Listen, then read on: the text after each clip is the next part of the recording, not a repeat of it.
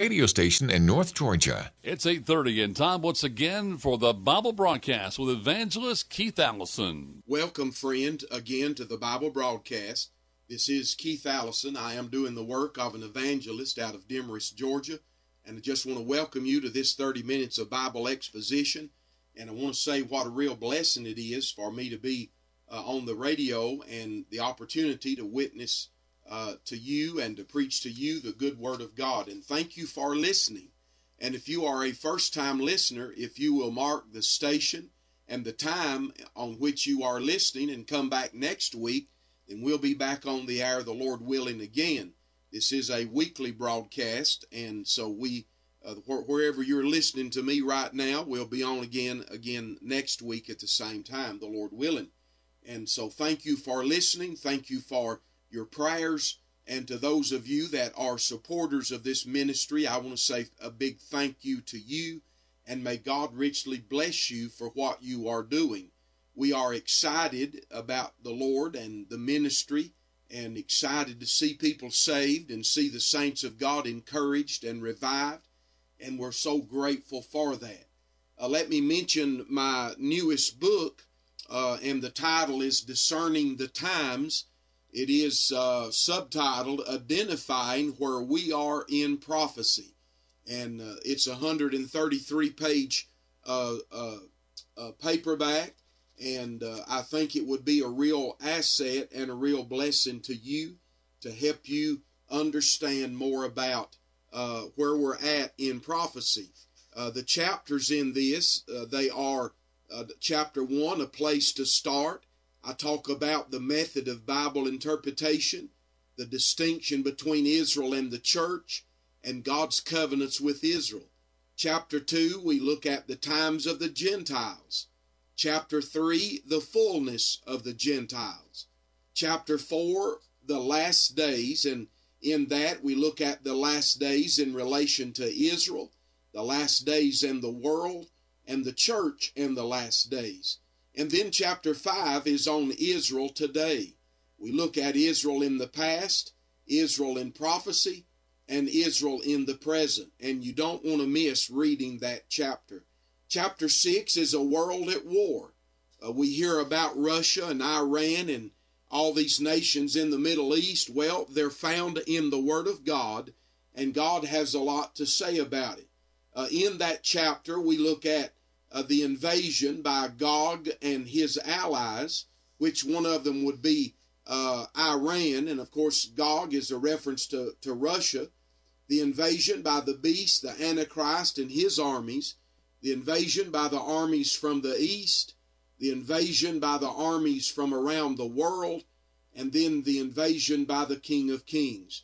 And I just want to say that I believe we are in these last days, and this little book helps you to understand where we're at. I do not set dates, nor do I try to tell you exactly when the Lord's coming, but I'm just showing you that we're living in days when there are a lot of prophecy that has already been fulfilled in relationship to the second coming, and we need to see what's going on. And so the little book, it sells for $8, and if I mail it to you, then I'll have to have a little bit for shipping and handling, but you can go to my website and order it. You can give me a call, you can text or write, but I'd love to put the book in your hands.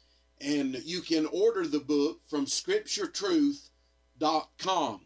That is Scripture Truth Book Company out of Fincastle, Virginia. They sell my books, but you can go to scripturetruth.com or either go to my website, keithallisonministries.com, and you should be able to link on to the Scripture Truth and order the book.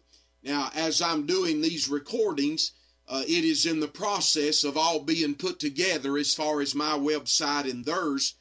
They're already connected concerning my other books that I have written, and so we're just trying to get the new one linked up. But if it's not there yet, then you call me, and I'd be glad to mail you a copy of this book.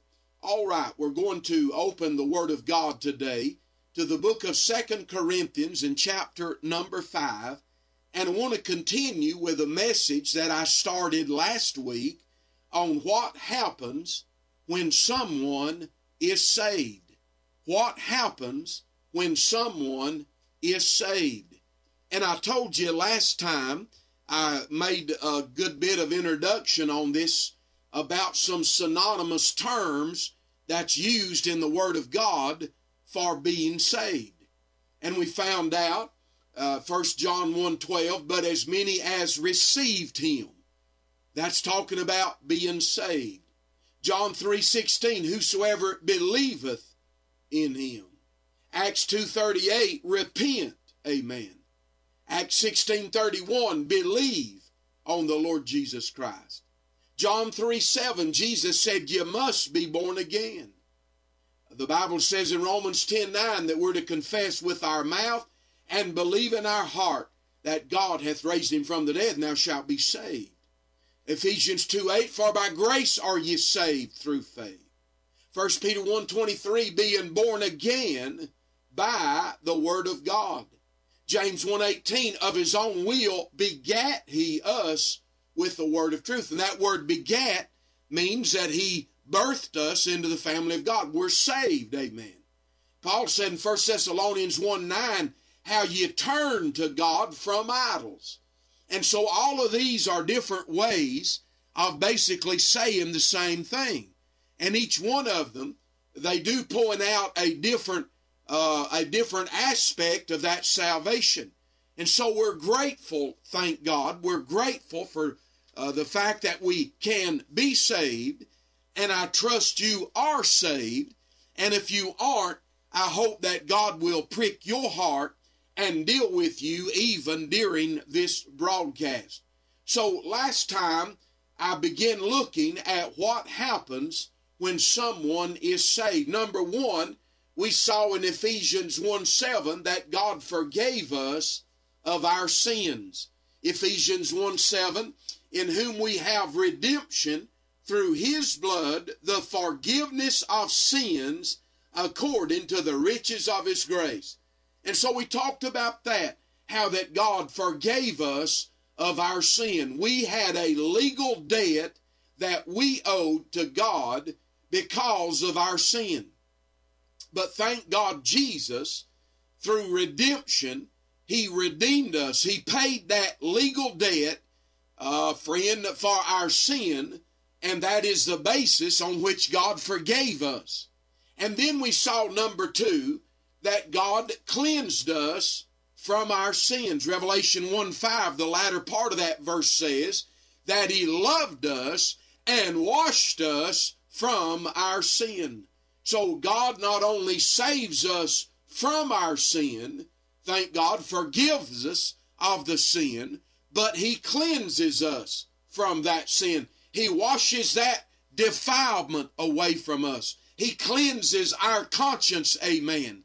And we no longer have to feel and experience the condemnation of a lost man because God cleanses us from our sin. No wonder the writer Isaiah said, come now and let us reason together, saith the Lord. Though your sins be as scarlet, they shall be as white as snow. Though they be red like crimson, they shall be as wool. And so I say, thank God, friend, that he cleanses us from our sin. Thank God that we are forgiven of our sins. Now, thirdly, I want to say that what happens when God saves us, I want to say, number three, that God makes a new creature out of us. So number one, he forgave us our sin. Number two, he cleansed us from our sin. That's what I dealt with last week. And now I want to begin by picking up on this point. He makes a new creature out of us. 2 Corinthians 5:17 says, therefore, if any man be in Christ, and that's another way of saying if you're saved, because if you're saved, you are in Christ. Positionally, you're in Christ. When you got saved, you were baptized into the body of Christ, and I'll deal with that in a moment. But thank God we're in Christ, and God sees us in Christ. Therefore, if any man be in Christ, he is a new creature. Old things are passed away. Behold, all things are become new. And that word creature means that he is a new creation. And so when you and I got saved, God made a new creature out of us, a new creation. We became something that we were not before that salvation experience. That's what Jesus meant when he told Nicodemus, marvel not that I said unto thee, you must be born again. He said, except a man be born of water and of the Spirit, he cannot enter into the kingdom of God. You see, we must be born from above. We must, and as I pointed out last week, when somebody is born into this world, it is a natural birth, and it is the result of a natural process of childbearing where the man and the wife come together, a conception takes place, and then that baby is developed, and then at 9 months, that baby is delivered by that mother. That is a natural process. In the spiritual realm, it is a spiritual process, but it is natural in the sense that it has a process to it. The Holy Ghost of God takes the Word of God. As we hear the Word of God preached, amen, the Word of God, it quickens, it convicts us. The Spirit of God uses the Word of God to convict us and to let us become aware that we are sinners, and then the Spirit of God births us into the family of God. We experience the new birth, amen, and we are born into the family of God. And we become something that we were not before that new birth. And that means that we have been made a new creature, thank God. Positionally, we have a position that we did not have before. We are in Christ. And then practically or experientially, we become something within us that we did not have. You see, when God saved you, He put the Holy Ghost in you. He made a new creature out of you. And so you are a new man. Amen. No longer the old man, but a new man. Before you got saved, you had the old nature, the Adamic nature, and that's all you had. That's why you were a sinner by nature. That's why you did not desire the things of God and righteousness, but you desired the flesh, the world, and the things that satisfies that. But when God saved you, He made a new creature out of you, and He put a new nature within you. We are now partakers of the divine nature. That means, yes, I still have the Adamic nature, but now I have the very nature of God in me, as God has made a new man out of me. And friend, that's why when I got saved, I started living differently. I started thinking differently. I started talking differently. I started acting differently. Even though I had the same personality, friend, I had an inward change. A new creation was brought about by the work of the Holy Ghost in conversion. So when somebody gets saved, number 3, God makes a new creature out of them. That's why John said, we know that we have passed from death unto life because we love the brethren. Amen. That's why Paul wrote in Romans chapter number 12 and verse number 1, he said, therefore I beseech you, brethren, by the mercies of God, that ye present your bodies a living sacrifice, holy, acceptable unto God, which is your reasonable service, and be not conformed to this world, but be ye transformed by the renewing of your mind, that ye may prove what is that good and acceptable and perfect will of God. You see, God has changed us, made somebody new out of us, and if you're saved, you don't want to live like you used to want to live. Amen? God changes your want to. The Bible said in 1 Corinthians in chapter number 6, in verses 9 through 11. He said, "Know ye not that the unrighteous shall not inherit the kingdom of God? But be not deceived, neither fornicators, neither idolaters, nor adulterers, nor effeminate, nor abusers of themselves with mankind, nor thieves, nor covetous, nor drunkards, nor revilers, nor extortioners shall inherit the kingdom of God." And he said, "And such were some of you." And that were means past tense. "And such were some of you. But ye are washed." I've done talked about that. "But ye are washed, but ye are sanctified." And that word sanctified means that we have been set apart, holy, for God's purpose and God's use. And so when God made a new creature out of you, He sanctified you, and that sanctification is an ongoing process in our lives that changes us, and that's what makes a brand new man out of us. It conforms us practically to the very image of the Lord Jesus Christ. We have His righteousness positionally, but practically and experientially, we are to live out the righteousness of God. And I want to say this, and this is a hard statement I'm about to make. It may offend some of you. But friend, if you live like the devil day in and day out and have no desire for holiness and no desire for the things of God, but yet you say that you are saved, I want you to know that you are deceived and you're going to wake up in hell if you aren't careful. If you are really saved, if you are really born again, no, you will not live perfect, but you'll want to. You will continue to fail and sin and do wrong, but that's not going to be the way that you live your life. Your friend, you're going to have a desire to do right. You'll have a desire to live right. You will hunger and thirst after righteousness, and you'll want to get rid of sin in your life. You'll want to conform your life to the very holiness and the holy standard that the Bible teaches, amen. And so you'll straighten up. And this crowd we're living in today, I saw on the television the other day, it was showing a new church, and I hate to even call it a church. It was in California, had about 400 people in it, and they were accepting the LGBT community, the homosexuals, the lesbians, and the gays. And then when they got done with the service, they were eating pizza and drinking beer. I'm saying they were drinking beer. Friend, I got a real problem with that kind of theology. I think that beer is a sin, amen. I think homosexuality is a sin. It's against my religious beliefs. Legally, you may have every right that I've got to be what you are and what you want to be. You may have legally every right that I have, friend.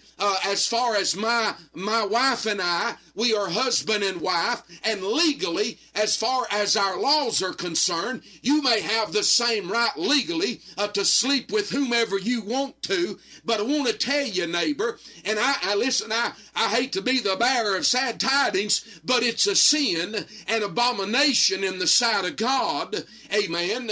And we need to get it settled in our mind that God is a holy God, and He said to be ye therefore holy, for I'm holy. And I know that this old-time preaching isn't popular anymore, but friend, without holiness, no man shall see the Lord. And this crowd, friend, that lives like hell and yet professes to love God, they're not going to go to heaven. And that's what Paul was talking about in 1 Corinthians in chapter number 6. He said, be not deceived. He said, be not deceived, neither fornicators, nor idolaters, nor adulterers, nor effeminate, nor abusers of themselves with mankind, nor thieves, nor covetous, nor drunkards, nor revilers, nor extortioners shall inherit the kingdom of God. And I don't even, listen, let me get off the homosexuals for just a moment and talk about fornication. Some of you folk aren't married, but yet you're sleeping around, amen. Some of you people are in church, you're singing in the choir, you may be a deacon, you might even be a young preacher, and you're not married, but yet you're having sex, a friend, and that's fornication. It is wicked in the sight of God. Some of you are hung up on pornography. That is wicked. It's sin in the sight of God. Some of you are stealing. That's wicked in the sight of God. Some of you are drinking and doping and everything else. Hey, you say, preacher, you got up mad today, didn't you? No, I'm just here to tell you, dear neighbor, that this business of being holy, and I'm not saying that I'm holier than you are. I'm a sinner saved by grace. I've still got the Adamic nature, and I still have to deal with the lust of the flesh. But the Bible said to walk in the Spirit, and you shall not fulfill the lust of the flesh. And I'm saying, neighbor, that our nation and our society and our churches have so compromised our morals that there's nothing wrong anymore. And young people are growing up, a friend, having no conviction about nothing. And the reason people aren't getting saved is because people aren't convicted about sin, and people don't want to get saved until they realize that because of their sin they're going to die and go to hell unright with God. But I want to say, neighbor, that if we'll get back to preaching heaven sweet and hell hot and righteousness, a friend, and holiness, I believe we could see people get born again. Amen. Oh my. I didn't mean to get carried out on all of that, but I believe the Holy Ghost wanted me to say exactly what I said. I'm cut out of the old cloth, and I come from the old school. I've been preaching since 1975, and when I started preaching in the 75, and when I preached through the 70s, and started pastoring in 1980 and pastored until 2017, and I've been in full-time evangelism since then. I want to say, neighbor, that back in the 70s and the 80s, this is the kind of preaching that you heard every time you went to church. But now, friend, it's watered down, it's weakened down, and there's nothing wrong. Yet nobody don't want to preach against anything because everybody's doing everything, and they're afraid they're going to lose their tithes. They're afraid they're going to lose their church members. But it's time that you and I realize that we better be pleasing to God rather than man. It's time that we realize, friend, that we're going to stand and give an account to God based on our life, living the Word of God. Friend, I'm telling you, neighbor, this thing is real, but it is holy and it is righteous, and we better get with it. Amen. So God makes a new creature out of us. Number 4, we receive the indwelling of the Holy Ghost. When God saved you, He put the Holy Ghost in you. Now, I know there's some denominations that believe we receive the Spirit afterwards. But the Bible said, if you have not the Spirit, in other words, if you have not the Spirit of Christ, you're none of His. Romans 8:9.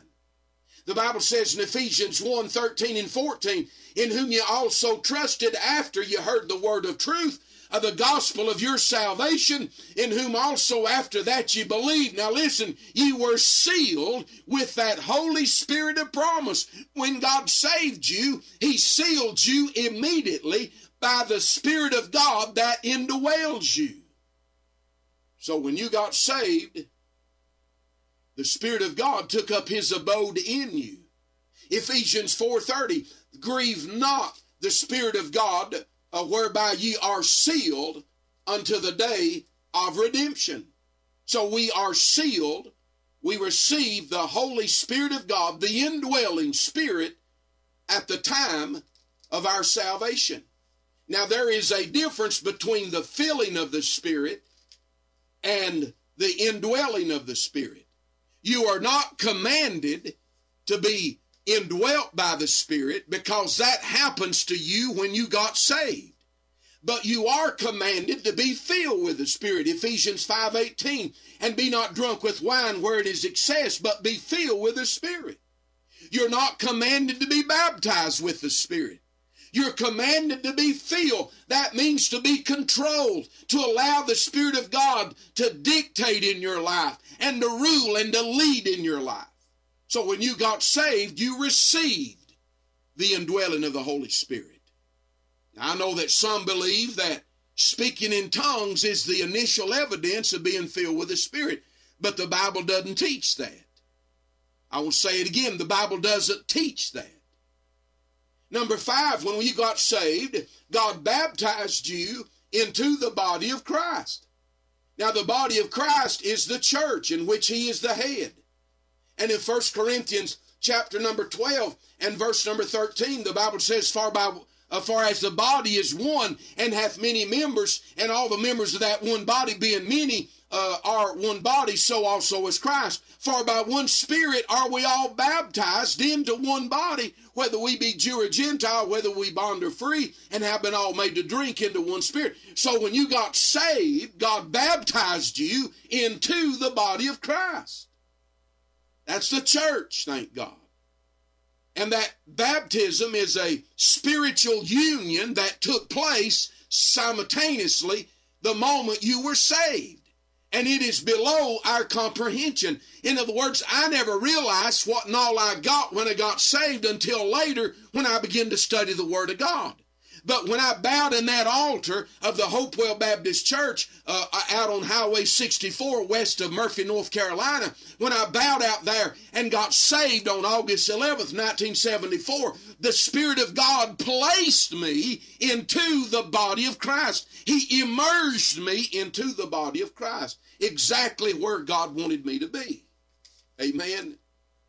And then number 6, let me say that when you got saved, you received eternal life. That means you'll never die. John 3:16, for God so loved the world that he gave his only begotten Son, that whosoever believeth in him should not perish, look now, but have everlasting life. In John 3 and verse 36, he that believeth on the Son hath everlasting life, and he that believeth not the Son shall not see life, but the wrath of God abideth on him. Oh, my friend, when I got saved, listen, I'm not going to begin to live eternally when I die, but I begin to live eternally when I got saved. And eternal life is not just the duration of life, it is the quality of life. Because sinners that are going to die and go to hell, they're going to live forever in the torments of hell, in the lake of fire. So they have everlasting life in the duration of it because they're going to last forever in the lake of fire. But you and I are going to last forever in the new heaven and the new earth throughout all eternity, and we're going to have a blessed life because it's an eternal life. It's the quality of that life. And I received that when I got saved, and I can't lose it. And then let me say that when we got saved, we became heirs of God and joint heirs with Christ Jesus. In other words, everything that God has, I'm now an heir to that. In Romans chapter number 8 and verse number 17, and if children, that's who we are, and if children, then heirs, heirs of God, and joint heirs with Christ, if so be that we suffer with him, that we may be also glorified together. Amen. I'm heir of God. I'm a joint heir with Christ Jesus. Everything that God has, I have a part of it. Everything that Christ has, I have a part of it. That's my inheritance, thank God. And the down payment of the inheritance, according to Ephesians 1, is the Spirit of God that's been put in me. And so I know that I have eternal life, and I know I'm going to heaven, and I know that I'm going to share in all that God has because he's given me the earnest or the down payment, which is the Spirit of God. So all of that happened when you got saved. If you'd like a copy of this message, these 2 messages on what happened when someone gets saved, then you can call or write. Call at area code 706-968-1182. You can write to P.O. Box 312, Cornelia, Georgia, 30531. You can email me at keithallisonministries@gmail.com, keithallisonministries@gmail.com. My website is keithallisonministries.com. And remember about my new book on prophecy, Discerning the Times, and we'd love to get that to you. Until next time, keep looking up. Jesus is coming soon. 97.5 Glory FM is WGTJ Murrayville, Gainesville, and W248DL Murrayville, Gainesville.